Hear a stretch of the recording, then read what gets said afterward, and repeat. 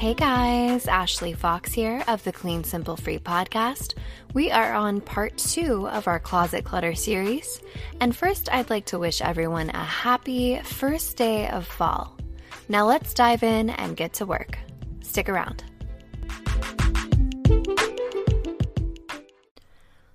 All right, we're going to pick up from where we left off last week. We talked about mentally preparing in order to streamline the potentially very overwhelming process of cleaning our closets. So this week, we're ready to dive in and start clearing out that clutter. Just a quick recap, you'll need a pen and paper and 5 containers. Now, these are for your items to keep, donate, sell, trash or recycle, and your maybe items. Those are your 5 categories. So now that our supplies are handy, we've given some thought to our personal decluttering style after listening to last week's episode. We're ready to get to work. Just to clarify, this episode is only going to focus on the clothing in our closets. We'll discuss shoes, accessories, miscellaneous items like keepsakes and trinkets that have somehow found their way into our closets later on. But for now, let's just focus exclusively on clothing, just to simplify. It's time to ask ourselves some questions.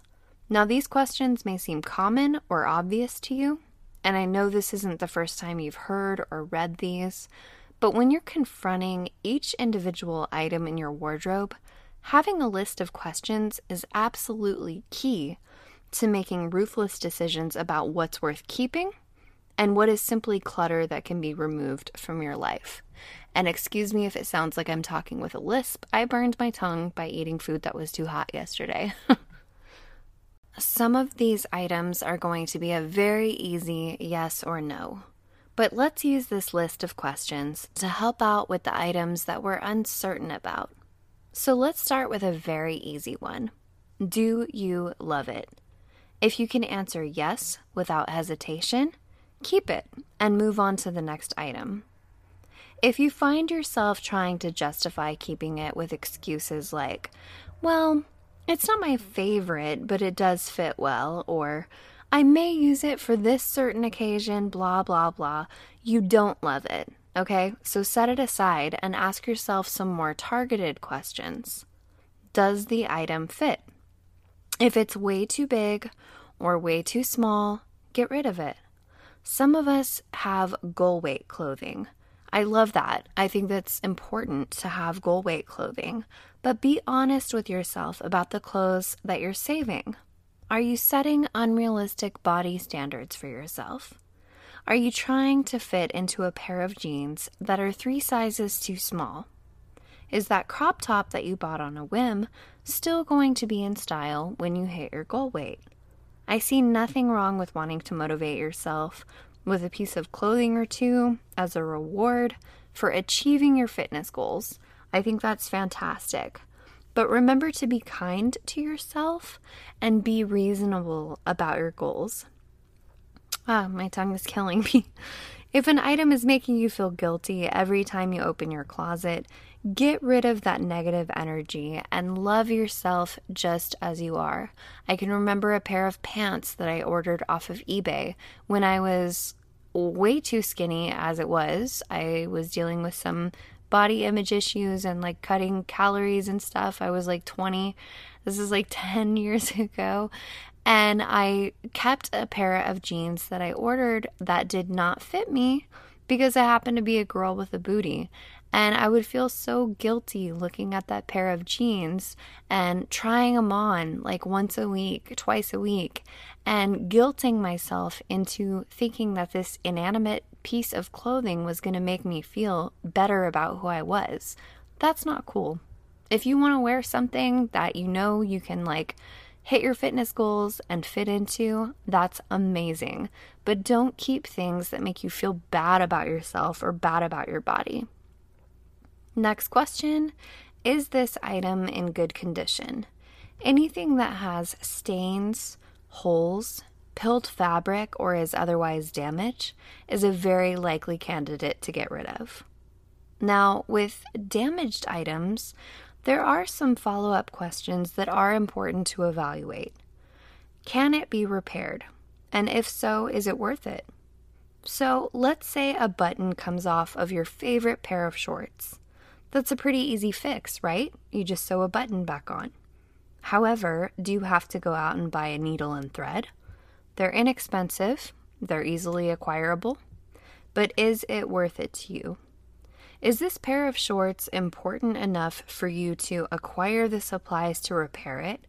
And if so, set yourself a deadline to fix them.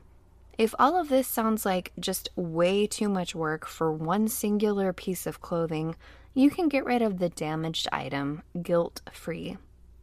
Only repair your damaged stuff if it's worth the time that it takes to do so.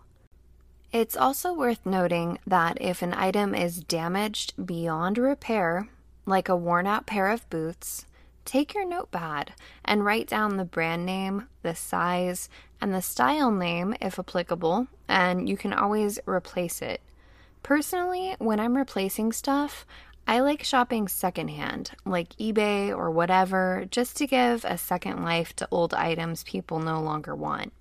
I had a pair of Steve Madden boots that I purchased secondhand in the first place, and I wore them into the ground, and I can find them on eBay in new condition in the same size and style that I had. So if your favorite pair of shoes or whatever breaks down, it can always be replaced. So keep that in mind. Next question, does this item reflect the image I want to project? We outwardly express ourselves in so many ways, whether it's through makeup, tattoos, hair colors and styles, but the most instantly noticeable and I guess easiest way to make a statement about ourselves is through our clothing. Now, depending on your job, you may have to adhere to a certain dress code, but when you're on your own time, what does your clothing say about you? And more importantly, what do you want it to say about you? Do you feel like yourself in the clothing that you wear? Do you want to switch to a more neutral color palette or maybe add more color into your closet? Do you want to project a more professional or casual appearance? Maybe you are an artsy type. Maybe you're a painter, a writer, a musician, something like that, and you'd like your clothing to reflect that about you. Focus on how each item makes you feel and keep only those things that feel like you. Our appearance is not important, but how we feel about ourselves is. So if you have a packed wardrobe filled with tons of different clothes in tons of different styles, these questions will help to narrow down the items in your closet so that you have something that you feel good in and feel like yourself in. You absolutely don't have to stick to just one style. You don't have to be one note about it. But it is important to take notice of how we feel in our clothes and wear the things that make us feel represented the way that we want to be perceived. Life is too short to let yourself not feel like you're being your best self in the clothes that you own. Be comfortable in your own skin and let your wardrobe reflect who you are shamelessly. If you wear something that doesn't feel like you, it's clutter, get rid of it. The final question for this episode is, am I holding on to this item for purely sentimental reasons? If it's worth it to you to hang on to a well-loved sentimental item, by all means, you should absolutely keep it. There is a specific hoodie that my fiance has had since the beginning of our relationship that I kind of adopted. I call it the boyfriend jacket. That thing looks so beat up, but I love it so much. I've taken it on solo vacations because it reminds me of him, but it's strictly for use at home because of how beat up that thing looks. He and I are probably going to wear it until it finally falls apart at the seams. So my point in this tangent is this.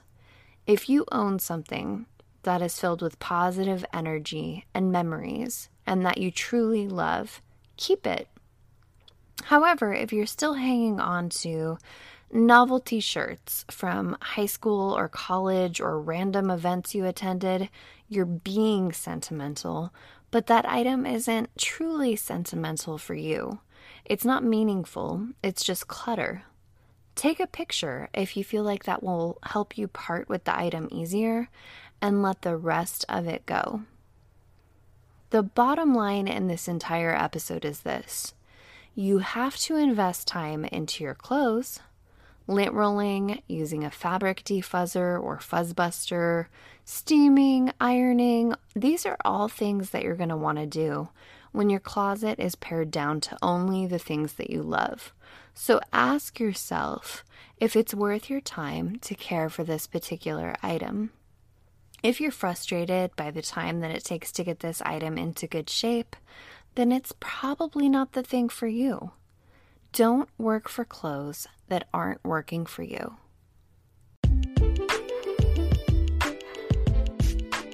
That's going to wrap up part 2 of the Closet Clutter series. When we return to part 3, we will discuss pajamas, we'll talk about gym clothes, we'll talk about loungewear, underwear, bras, all that fun stuff.